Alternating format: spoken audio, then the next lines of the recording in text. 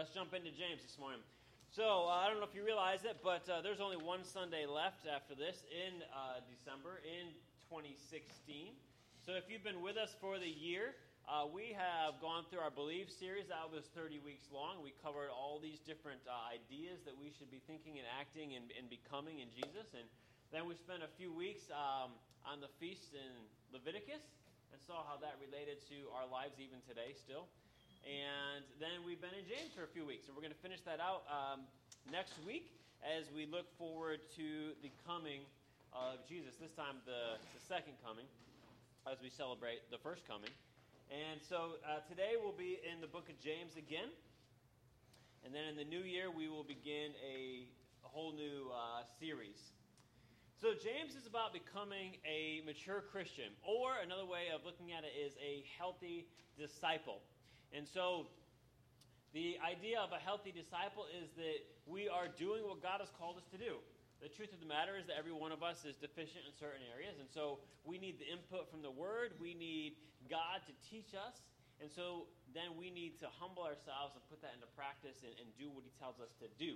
And for some of us, it may be our knowledge, it may be compassion for others, it may be physical acts, whatever it is that God is speaking to us about, because we're all lopsided as Christians. So this morning, as we continue in our journey, though, we want to look at what it means to plan with God. And as you and I go through our lives, we plan. You know, I often tell the younger people that if you fail to plan, you plan to fail. And that's a truism. It really is accurate statement. It's true. And you do need to plan. Sometimes we overplan. Sometimes I'm accused of overplanning, but that's usually by people who don't plan. So I just take that with a grain of salt. But we do need to plan. And if you look through scriptures, you will see that there is planning. If you think about it, God is a phenomenal planner. He planned things down to the minutia. And so no Christian could really say you just trust God and go with it, and you just fly by the seat of your pants. That's not how it works. Paul planned, the Apostle Paul did, but when God wanted him to go in a different direction, he was sensitive enough to God's planning, unlike some of the people we're going to see in our scriptures today, that he would alter his course. Now, sometimes God had to just flat out stop him. And then he would get another wake-up call, you know, the dream from Macedonia. Come over here, you know. So we need to be sensitive to what God's calling us to do, and we need to plan with God. The biggest problem that we face as you grow up is that we begin to plan on our own. And even as young kids and students, I see this. And I've talked to a couple of our students about this, that we are constantly pressured into a mold of what we should chase after in life. And you've heard me say it many times. Some of you probably get sick of it. But the sad fact is that in our culture, the things that are really pushed the most, especially for our young men, is that they would go into professional sports. Now, that's fine for a few, but when the whole culture is pushing in that direction and you look at the stats, you have to come to a realization, unless you're completely blind, that that is not what God is shouting to everybody. That is what the culture is shouting to everybody. And so we need to humble ourselves and see what is it that God wants us to do. We need to plan with God and not apart from God. R. Kent Hughes has said, so pervasive is our culture's arrogant independence of God that even many, maybe most, Christians attend church, they marry, they choose their vocation, they have children, they buy and sell homes, they expand their portfolios, and they numbly ride the currents of culture without substantial reference to the will of God. Now, just think about that, especially if you haven't yet done any of these things yet. Okay? Students, young people. Should God have a say in who you marry? By all means, yes. Should He have a say in the house you purchase one day? Yes, He should. Where you live, when you move. When we were doing the Believe series, you know, Randy Frazee is the guy behind that. And he's got several books that deal with simplifying our lives and trying to be more in tune with what God wants us to do. And he talks in one of those books about the idea that so many people will uproot their family and move for a job to the other side of the state, the country, wherever, without ever considering their church family. Now, some of you, I just said that, and you're like, yeah, so what? Well, if you understand the Scriptures and the idea of church family and being adopted into God's family, which, as I said before, most American Christians were really bad at understanding that. If you understand that, then his statement will make more sense to you. We counsel with our immediate family, but we don't counsel with the family we're going to spend eternity with. We don't get any spiritual input from people about uprooting families and moving. I'm not saying you should never do that. I'm simply saying, as Randy would say, as I think that R. Kent Hughes is even saying here, is where is God in the process? Do we plan with God, or we just have our own plans and agendas and we go about them? The first thing that we need to understand as we dig into this is that you need to plan purposely. You plan purposely, but you got to do it with God. Let's look at James chapter 4, verses 13 through 17. And what we're going to see here is that James is going to address the temptation to plan and live independently from God. We've already seen in the first chapter of James that temptations come our way because of the desires within us. That we don't control, we don't limit these desires. So we just let them do what they want, and they build in. Tell me, guys, what do these unchecked desires lead to? Sin and death. And James is saying, we're in chapter 4 now, but you got to realize this is part of the same letter. Right? They would have just read this all together, not broken it into 5 or 8 weeks, whatever we're doing here. So James is saying, listen, these are some of the temptations that you're going to be tempted to do in life. You're going to be tempted to plan your whole life apart from God. You're just going to do what you want. You're going to make business plans and life plans, and you're not going to consider and consult God. James chapter 4, verse 13 through 17 says, "Come now, you who say, hey, today or tomorrow we will travel to such and such a city, and we're going to spend a year there and do business and make a profit. You don't even know what tomorrow will bring, what your life will be. For you are like smoke that appears for a little while and then it vanishes. Instead, you should say, if the Lord wills, we will live and do this or that. But as it is, you boast in your arrogance, and all such boasting is evil. So it is a sin for the person who knows to do what is good and doesn't do it." Now, this passage of Scripture that James, remember, he's the half-brother of Jesus, so he's writing this passage to us, and he's saying, how is it that you are working through your life? How is it that you plan your life? So you think you're going to go do this or do that, you're going to have this business endeavor, and you're not even considering God. So life is a vapor. Do you not realize that all of these grandiose plans that you have, they could come to nothing, because your life could end at night. And I'm reminded of Proverbs 3, 5, and 6, which many Christians have memorized. You know, in all your ways, you do what? Acknowledge God in all your ways. To acknowledge Him means that He's part of the planning process in your life. It means that you're looking to God, you're surrendering yourself to God and what He wants in your life. James is saying, you guys that are just going about your life and doing your own thing, okay, that's not how you live as a Christian. You need to rein that in. You need to humble yourself. And he even mentions this idea about bragging about it, and then he says that that is evil. You're boasting about this. Why is this evil? Because you're apart from God. God is not part and parcel of what you're doing. You're just planning your life apart from God. But yeah, you say, yep, I'm a Christian. I do what, God says. I go to church. I do this. But He doesn't. You're a Sunday Christian, which is an oxymoron. There's no such thing. And so James says this is not how it could be. These vaporizing plans. James begins this section introducing hypothetical people who decide to go off to such and such a place and to trade and earn a profit. Now, you need to understand something. James is not saying you can't be in business and you can't make a profit. James is also not saying you just tack if the Lord wills on the end of it, or Lord willing. So yeah, I'm going to wherever, Lord willing. He's not saying you just tack those words on the end of it either. He's saying there needs to be a real radical change in how we go about our life and how we plan. That you need to be planning with God. Job said, "My days are swifter than a weaver's shuttle," in Job 7:6. They fly by, zip, zip. In another place, he says, "As a cloud vanishes and is gone, so he who goes down to the grave does not return," in 7:9. Job understood this. You know, Job was a man who went through a lot of temptations and suffering and trials, and we'll talk about that when I get, I think, to my third point this morning. But Job also was a man, if you read the book of Job, who was known for living his life with God in mind.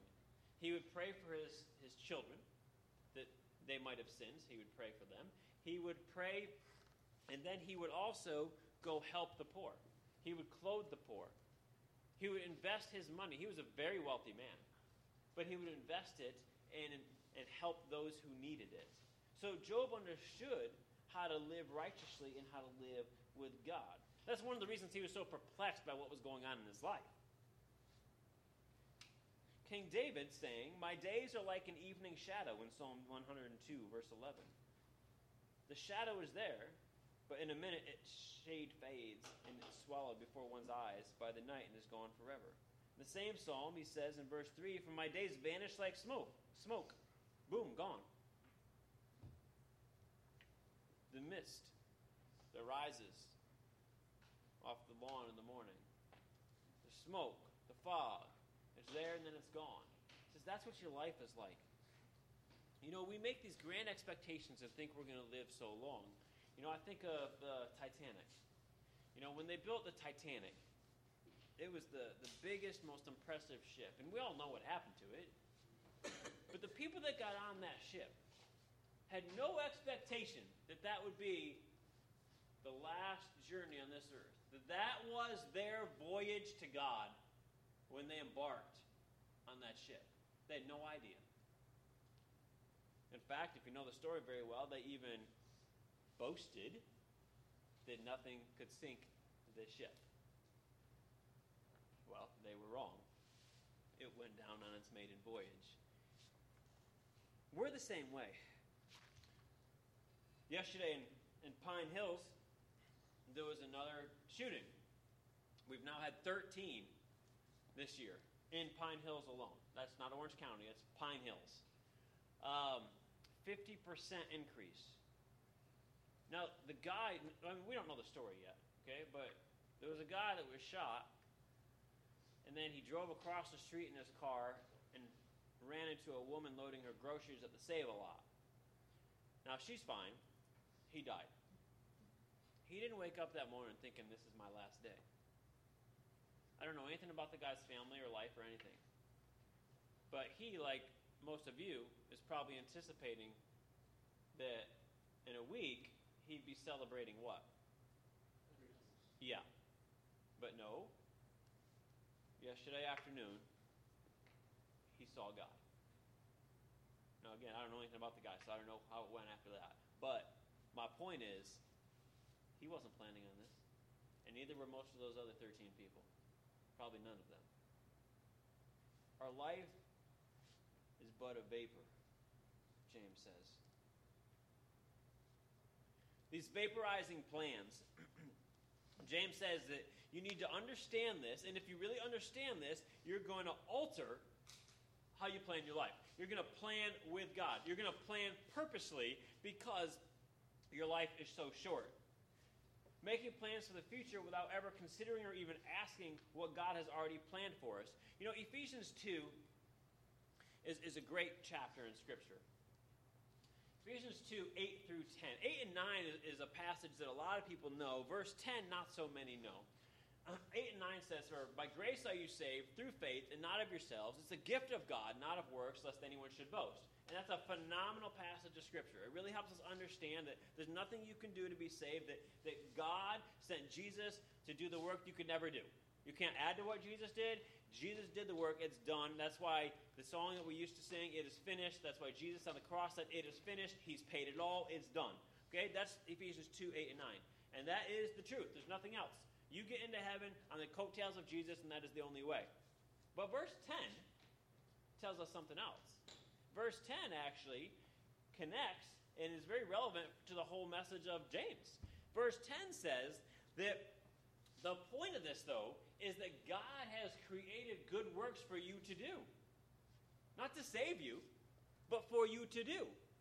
And that's why James is really an explanation even of Ephesians 2, 8 through 10. So the Apostle Paul wrote Ephesians, and James wrote James. And some people think that James and Paul, they don't get along. They got two different ideas of faith and works and whatnot. They'd have no different ideas. It's the same idea through and through. And Martin Luther was just not understanding or not thinking clearly. You know, he thinks the book is a book of straw, he says.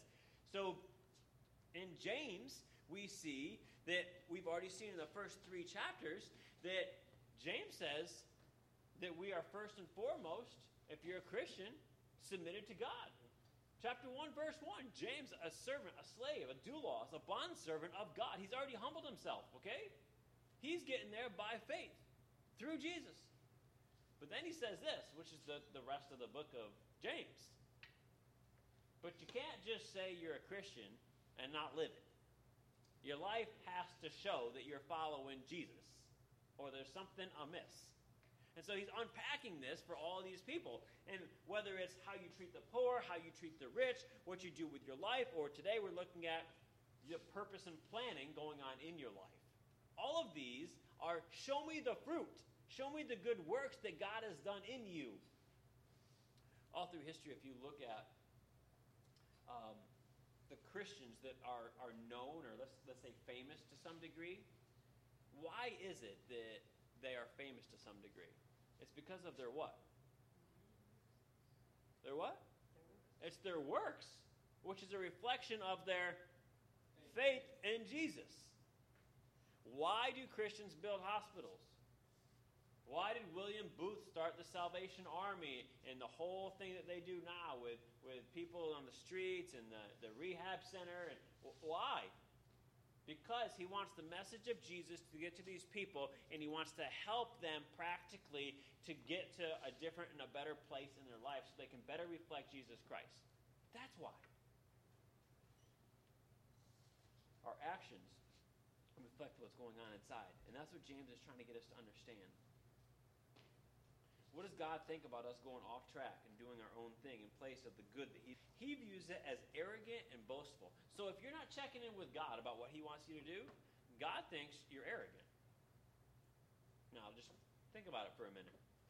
God, the creator of the universe, right? The one who allowed you to be born, the one who saves you through Jesus Christ and gives you the Holy Spirit, according to Ephesians 2:10 and elsewhere in the Bible, He's already got plans for you. He's got things He wants you to do. And if you don't bother to check in with Him and you're just going to do your own thing, that is a bit arrogant, isn't it? Thanks God for putting me here. Thanks God for saving me. Oh, you got a list for me to do? That's okay. I got my own list. I mean, that's what James is saying. One of the greatest obstacles that we face in doing the good plans that God has for us is allowing our desires and pleasures to run our lives. This is what James has been talking about. This is one of the temptations, okay, when you allow your desires to do whatever. Just let me go back to what I said earlier. Our culture throws all these things at us. The American dream. That's been the plan for so many adults for a generation or two.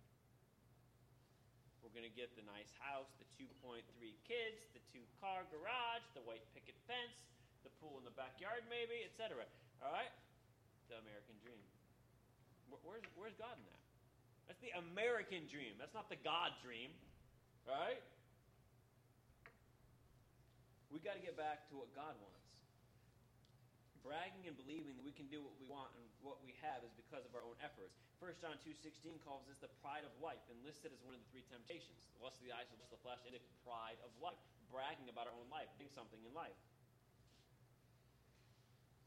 Do you remember Nebuchadnezzar in Daniel chapter 4, verse 30 to 35? Nebuchadnezzar got up there and as king of Babylon, the world empire, he dominated the world. Okay? I don't know how big or bad you ever think you're going to be, okay? But Neb was bad. Okay? And I mean bad as in good, right? The way you mean it. But he was also bad as in bad. So, he ruled the world. So he's up there one day strolling along the top of his palace and just looking at, basically, as far as he could see, he owns and rules all of it. And what did he start doing?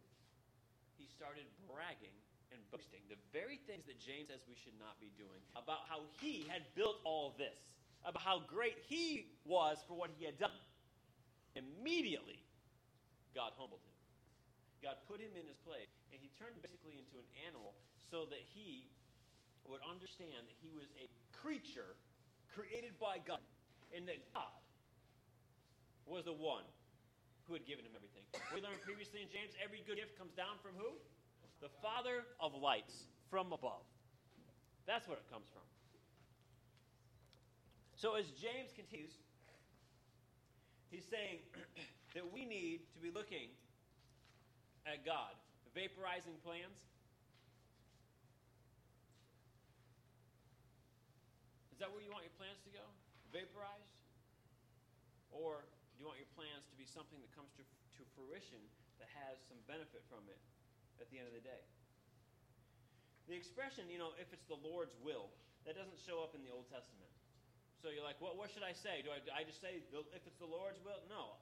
You can't just tack that on, okay? It's like people that just pray a prayer and think that the prayer is some magic and going to do something for them. It's not how it is. God's not a genie, okay? You don't rub the lamp. You don't just throw a prayer out. It's not a fortune cookie. You don't just tack on if it's the Lord's will. All right? It's not how it works. Paul promised the Ephesians, he said, I'll come back if it's God's will. Now, what's he saying? He's not just tacking it on there. He's saying, okay, the plan is I'm going to come back. All right? I want to help you grow more. But I'm not sure if God's going to actually allow that later on. And we know that Paul's life took several different turns because God intervened in it. To the Corinthians, he said, I'll come to you very soon if the Lord is willing. That's 1 Corinthians 4:19. And so there's several different places that he says this. But in similar instances, he talks confidently about his future plans without using the phrase. So just because he didn't use the phrase, does that mean he wasn't considering God's will? No, and that's the point. Okay, you don't have to say if God wills after you say everything. So you say, yeah, I'm going to go to Valencia next year. Oh, wait, you didn't say if God wills. You just sinned. No, that's not how it works. All right, so let's not get into that mindset either. The mindset you need to understand is simply this. Did you talk to God about that? Okay, you're going to go to Valencia next year. Okay, that's fine. But my question to you is this. Have you talked to God about that? Have you prayed about that? Have you sought the counsel of Scripture about that? Okay, great. If you have, yeah, go. All right? And then be willing the whole time that if God intervenes, he might redirect you somewhere else. That's what we're talking about. The right mindset, dependence on God is more important than just saying the right words. David inquired of the Lord regarding battle plans on a fairly regular basis. You can read in 1 Samuel 30, verse 8. He says to God, should I pursue them? And God answers him, yes, pursue them. You'll conquer. In 1 Samuel 23, verse 2, the same thing. In 2 Samuel chapter 2, verse 1, and in 5:23, should I go up? Should I fight? Yes, go. All right? Other times, God says no. Steve Runge says about making plans. He says, James is concerned with making plans for the future without ever considering or asking what God has already planned for us. That's what I want you to get this morning. Ephesians 2:10. God's already planned something for you. You need to check in with God. You need to plan with God, and you need to plan purposely with God. You don't just walk around aimlessly. Let's get some plans going on. All right? I know that sometimes it's frustrating. There's times in my life where I've known exactly what I thought God wanted me to do next. And there's times in life where I'm just scratching my head saying, God, I don't understand. Don't jump ahead of God. If you don't understand yet, you should probably just wait and stay where you're at until he shows you the next step.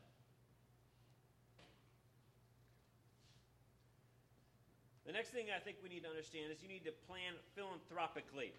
Now that's a big word. So philanthropically simply means generously. Okay, it means to give. To plan philanthropically.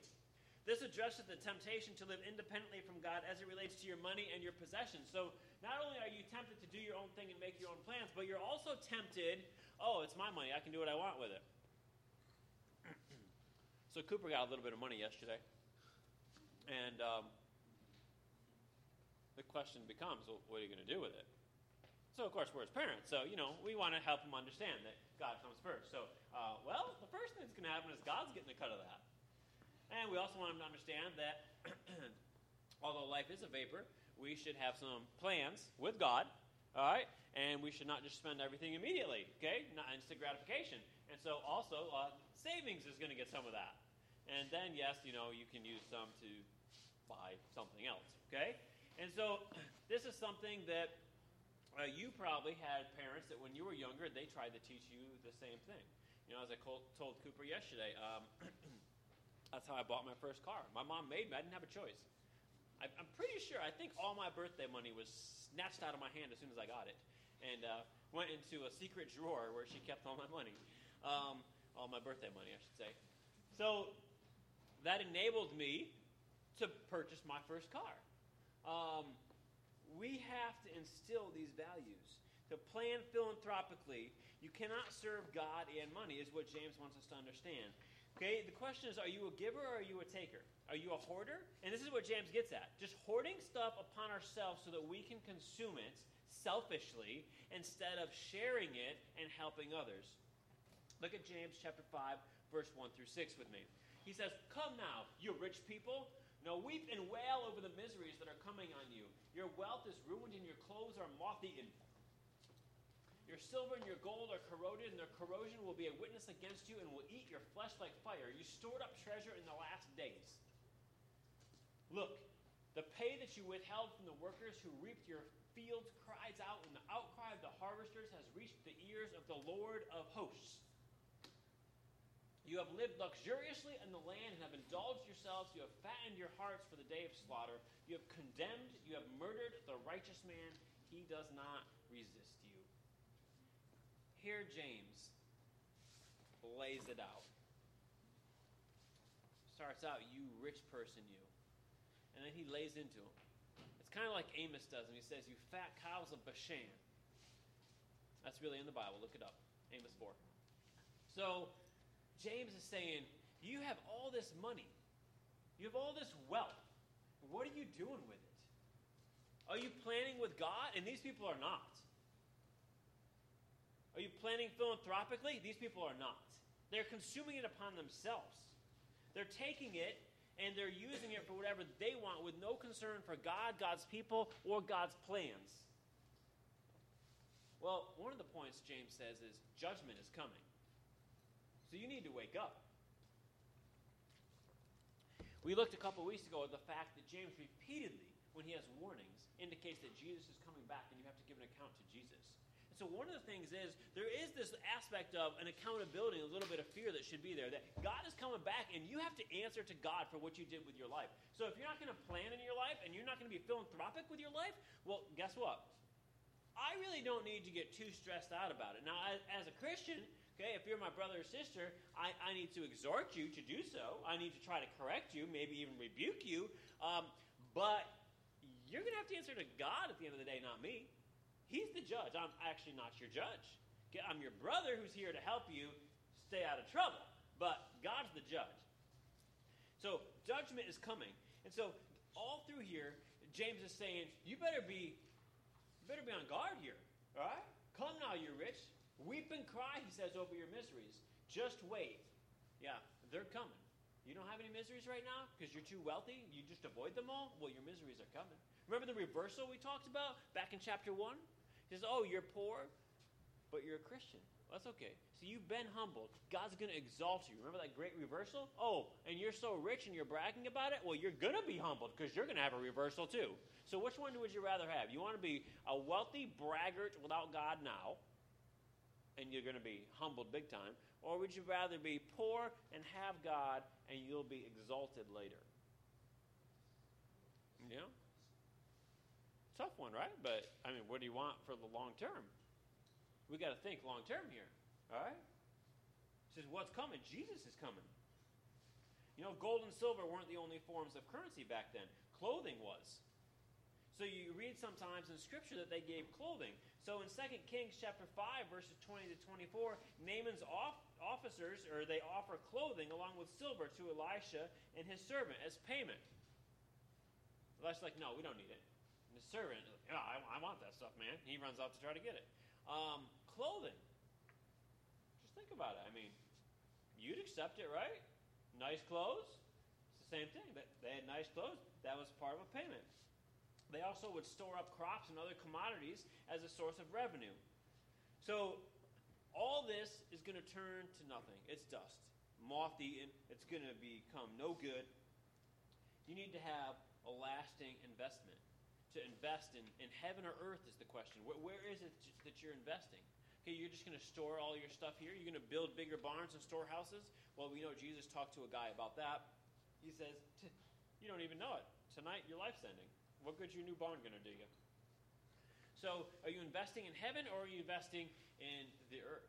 And this is one of the things that you really got to take away from this portion of James, is that whether you've got $10 or $10 million, you still have a choice of how you invest it.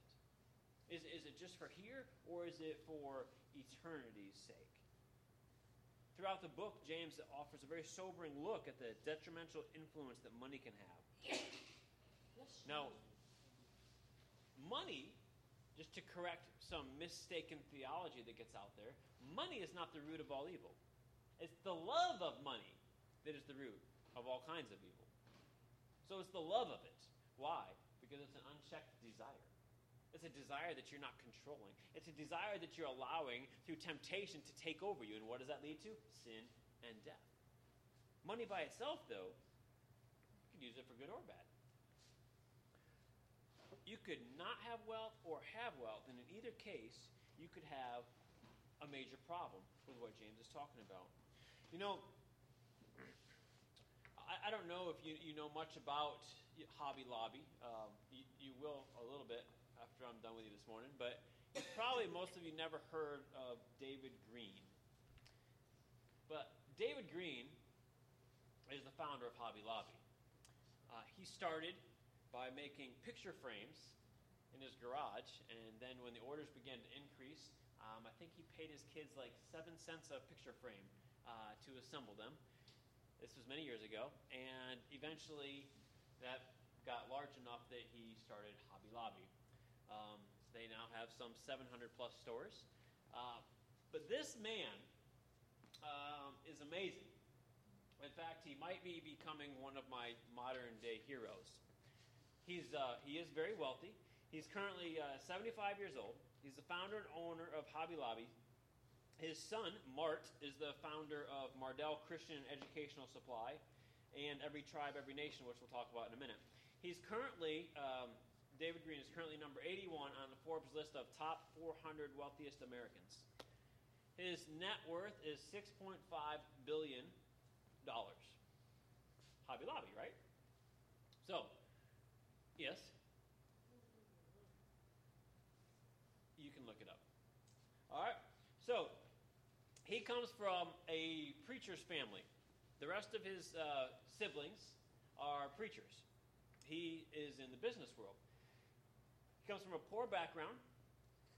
When his parents were teaching him, what he learned and his wife learned from her parents was even if they had next to nothing, they always gave to God.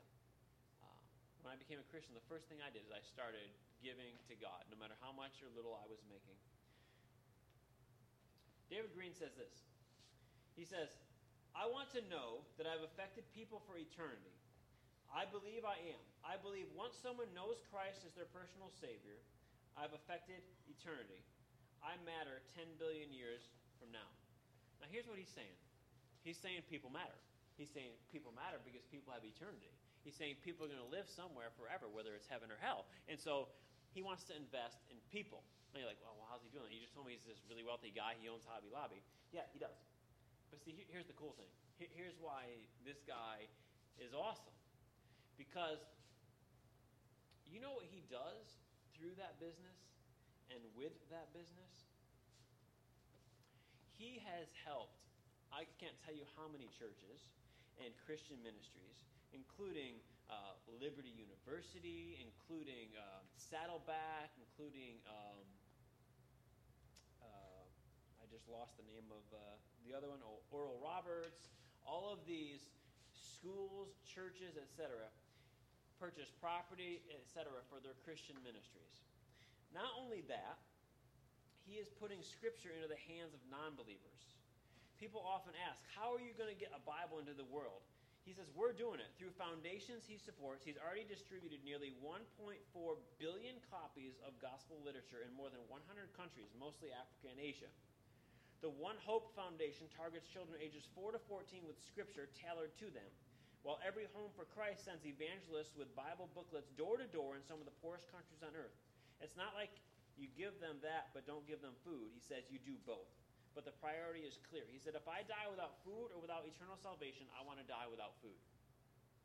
Now, so what is this billionaire doing with his money? He's investing in eternity. He also has one of the largest Bible and Bible artifact collections in the world. And through his son and another foundation they have, they're opening next year the Bible Museum in Washington, D.C., which will house all of this. Not only that, that's the Bible Museum that they're working on.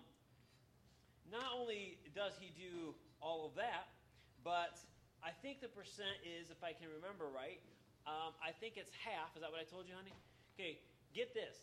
Half of everything Hobby Lobby brings in before taxes, so it goes to God before taxes, half of everything that comes in goes into missions. That's from Hobby Lobby. So,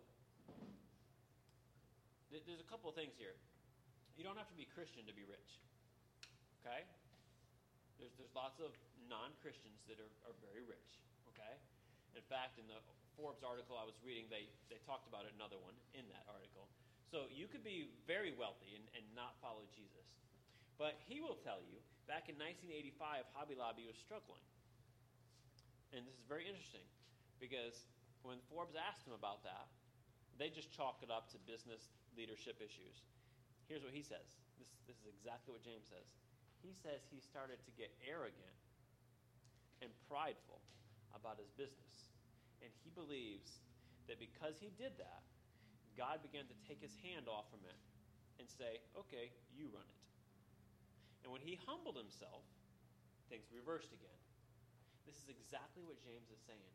You try to run things your own way apart from me and see what happens. Now again, you could be wealthy, okay? Warren Buffett's very wealthy. Okay? Soros is very wealthy. But what's going to happen to them? We just read it in James. What's coming down the pike? They're going to meet Jesus. Yeah, some of them are agnostic. Like, I don't know if Jesus exists. Well, you'll find out soon enough he does. So they're not going to take their money with them. And James is saying, listen, what are you focusing on? Because your life is a vapor, and you're headed out the door very quickly. And on the other side of the door, by the way, is Jesus. So what's he going to say to you? I love the fact that this guy is pouring millions of dollars into the kingdom work. He's part of a group. I'm going to show you a video in just a second. He's part of a group for every tribe, every nation, and I'm going to show you this video about it. Just 1 second, okay? I have a friend who actually works for this group of people. There's 9 or so of these very wealthy billionaires, okay? You probably never knew this existed. And these billionaires are Christians, and they started this organization, and this every tribe, every nation thing is part of it.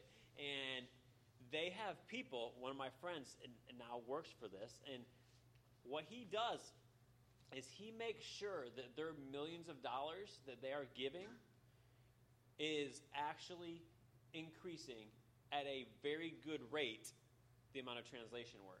So my friend was just down here, and he was meeting with Wycliffe. And the reason he's meeting with Wycliffe is because Wycliffe is one of the largest translation organizations. They're not the only one in the world, okay? And so these people are billionaires. They're sending him to talk with Wycliffe, and Wycliffe works off from donations, okay? So they have expectations, and they want to see the scripture into the hands of lost people. This is the guy that runs Hobby Lobby, that owns it. So when people are out there buying their crafts from Hobby Lobby, they don't realize this, but half of every dollar they spend, give or take, is actually going to to buy Bibles and send translators around the world so they'll know about Jesus Christ. Now, that's what I call being on mission with God. That's what I call planning with God, being purposeful with God, philanthropic investments. Watch this short video. It's about 2.5 minutes on every tribe, every nation. Our lives tell a story, but beyond that, they play a part in a bigger story. The story. That Jesus came to all people, that he spoke their language, that he gave his life to create a whole new story for all of us. And for those of us who follow Jesus, it's our turn to share this story across every border, to every family, to every heart. But here's the problem. Today, over 1 billion people are left out, living without the full story of God's word in their own language. Bible translation hasn't even started for some 2,000 language communities. And when these translations are finally done, how can we speed the Bible to all those left waiting? And what about the illiterate or the blind? The answer? We need translators. We need distributors. But more than that, we need innovators to find a better way to get God's word to every person on planet Earth. Now think about what happened when Gutenberg invented the printing press. Technology rocketed the reach of the Bible. The Bible crossed borders, shifted power, transformed cultures, moving into the hands and hearts of more people than ever before. All of which was great. But what if we can now go further? What if our next Gutenberg moment for the Bible is right in front of us? That's the dream behind the Digital Bible Library. It starts with building the world's largest library for the Bible, to put everything in one place. Translations from around the globe, digitized for print, audio, and video, to become the resource for people who develop technologies and applications to share the scripture in every language. Now, ministries and missionaries can meet people where they are. They can suddenly wield all of their technology and creativity to spread the story globally, making the Bible easy to print, easy to release as audio, easy to push to mobile, easy to change lives. This library will safeguard each and every translation, protecting all copyrights. But whatever the language, wherever it is spoken, the dream is that God's word will be there waiting. And it's happening. Already this Digital Bible Library has helped empower Bible apps like YouVersion, opening the Bible in hundreds of languages and an audience of over 100 million people.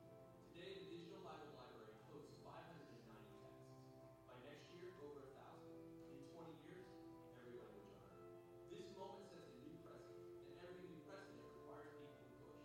Think John Wycliffe. Think William Tyndale. Think Johannes Gutenberg. Think you and me. The Digital Bible Library is open for business thanks to the generosity of you. And now the work to be done will require many, many more. This can be our Gutenberg moment. God's word for every tribe, every nation, until every heart is finally heard. When he says thanks for the investment of a few, one of those few is who I've just been talking to you about. It's amazing the influence that you can have when you put God first. What does Jesus have to say about this? He says in Matthew 6, verses 19 through 21. Don't collect for yourselves treasures on earth where moth and rust destroy and where thieves break in and steal, but collect for yourselves treasures in heaven where neither moth nor rust destroys and where thieves don't break in and steal. For where your treasure is, there your heart will be also. Where are you collecting stuff up? Okay, you're collecting it somewhere, right? We all have probably too much stuff in our houses, but what else are you collecting up? It says, are you collecting it in heaven or are you collecting it here on earth? Because here, it's just going to go away. In heaven, though, it stays. Nothing perishes in heaven. Nobody steals in heaven. It's secure. What are you investing in? In Luke chapter 12, we see Jesus illustrate exactly this idea of how hoarding up wealth here on earth is not going to do you any good. In Luke 12, verses 18 through 21, he says, I'll do this, the guy says. I'll tear down one of my barns and build bigger ones and store all my grain and my goods there. Now notice it's grain and goods. It's not cash, right? So grain and goods, though, it's worth what? Money. It's money. You sell it, right? So I'll store them in there, and then I'll say to myself, hey, you have many goods stored up for many years. Take it easy. Eat, drink, and enjoy yourself. In other words, just pour this upon myself, okay? I'm just going to use this for me, sit back, and have a cushy life. But God said to him, you fool, this very night your life is demanded of you. And the things that you have prepared, whose will they be? That's how it is with the one who stores up treasures for himself and is not rich, generous, philanthropic toward God. You hoard on earth instead of for heaven, and you'll gain nothing. of eternal significance. Yep, it'll last you a little while, maybe. But your life is but a vapor, and you know not when God is going to call it home. Stolen blessings. James moves on, and he talks about how these wealthy people, these landowners, have not paid their workers. Now, this is another interesting thing, just as a contrast with Hobby Lobby.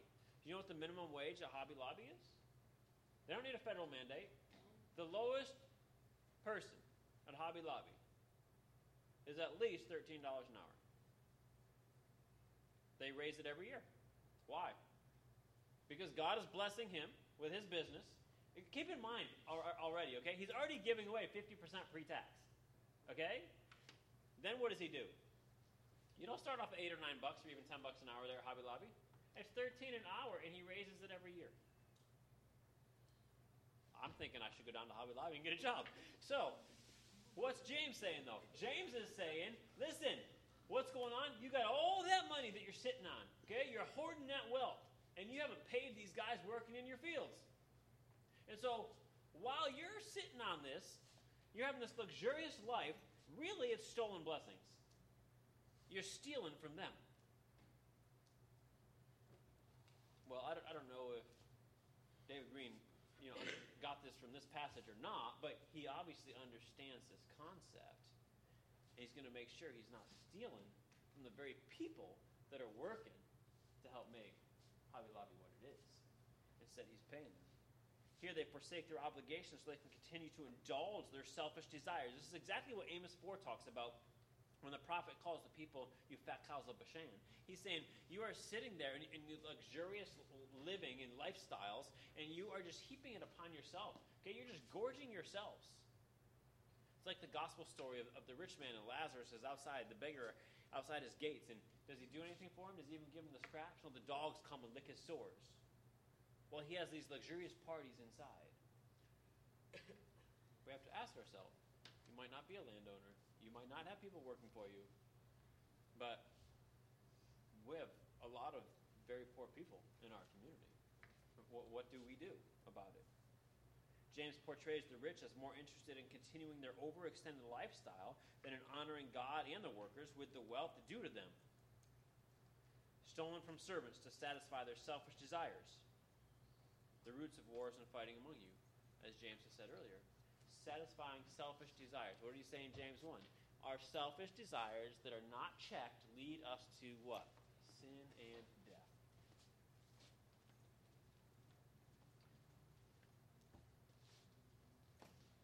This picture that James paints leads us to our third point this morning, that we need to plan patiently. Why patiently? Because yes, Jesus is coming back, but the fact is you don't know when. You don't know when your life is ending, and you don't know when Jesus is coming back. And the truth is that it's very easy for us on this earth, after we've been waiting for 2,000 years and he still hasn't come back, it's easy for us to begin to think he's not. But you have to look at Scripture. You have to look at what has gone on through all of church history and realize that his timing is not ours. Look at James 5, verses 7 through 11. This here addresses the temptation to view this world as all there is, forgetting that true justice and peace happen only when Jesus returns. So notice for each of these points this morning, it's addressing a temptation that we have in our own self, in our own evil desires. He says here in James 5:7, he says, therefore, brothers, be patient until the Lord's coming. And see how the farmer waits for the precious fruit of the earth and is patient with it until it receives the early and the late rains. You also must be patient. Strengthen your hearts, because the Lord's coming is near. Brothers, do not complain about one another, so you will not be judged. Look, the judge stands at the door. Brothers, take the prophets who spoke in the Lord's name as an example of suffering and patience. See, we count as blessed those who have endured. You have heard of Job's endurance and have seen the outcome from the Lord. The Lord is very compassionate and merciful. Here James tells us, listen, God is coming back, and you might get weary, you might get tired, but don't. You need to endure. Job endured, the prophets endured, despite the horrible things that happened to them, and you need to realize he is coming back. There is a judgment coming. Be patient and wait upon God. Judgment is near.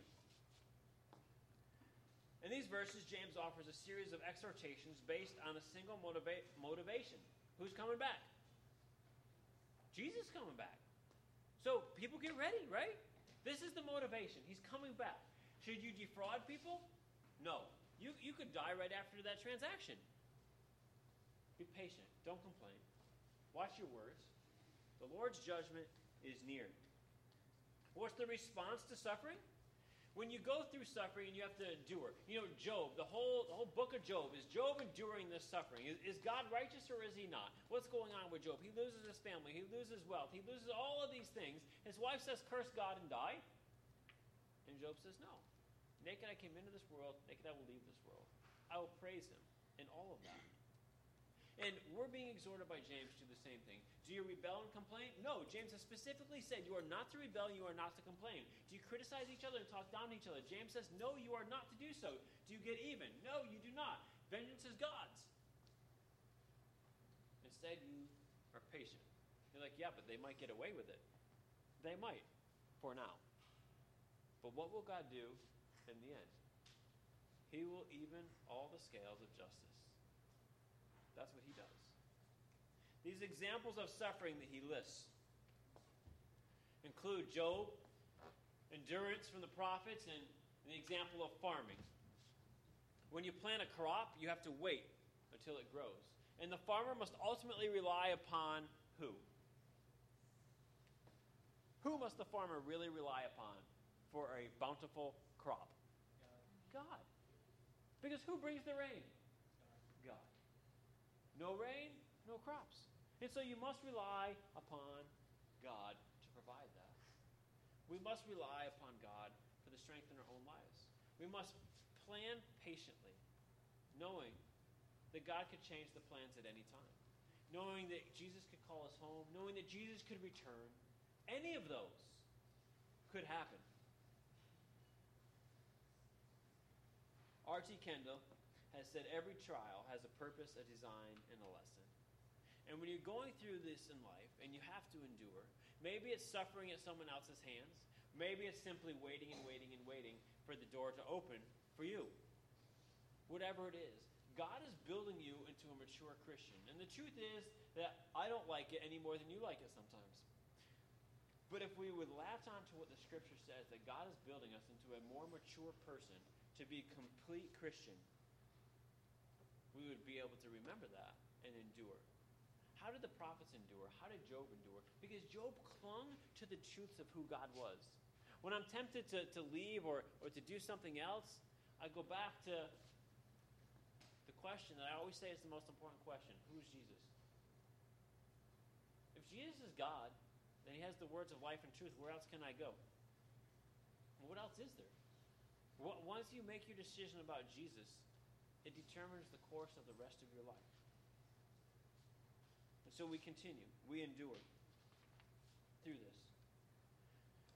So, in summary, you can see that James is exhorting us through all of his examples, through the illustrations, through the harsh comments he makes about the wealthy, that we need to plan with God. We plan purposely, philanthropically, and patiently, so that we would not give in to these temptations, so that we would not let our own desires take over, but instead so that we would follow God's plan for our life. Guys, he has something specific in mind for you. I don't know what the specifics are he has planned for you, but he does. He has a list of things, so to speak, that he desires for you to do, each one of you, starting now. And if we would be faithful to him, if we would seek his face, like David sought his face, God, should I go here? Should I do this? Let God prepare you for the next work that he has planned for you. And in the meantime, do what he's called you to do or put right in front of you to do. Let me pray for you. Father, we come to you this morning and we thank you that you have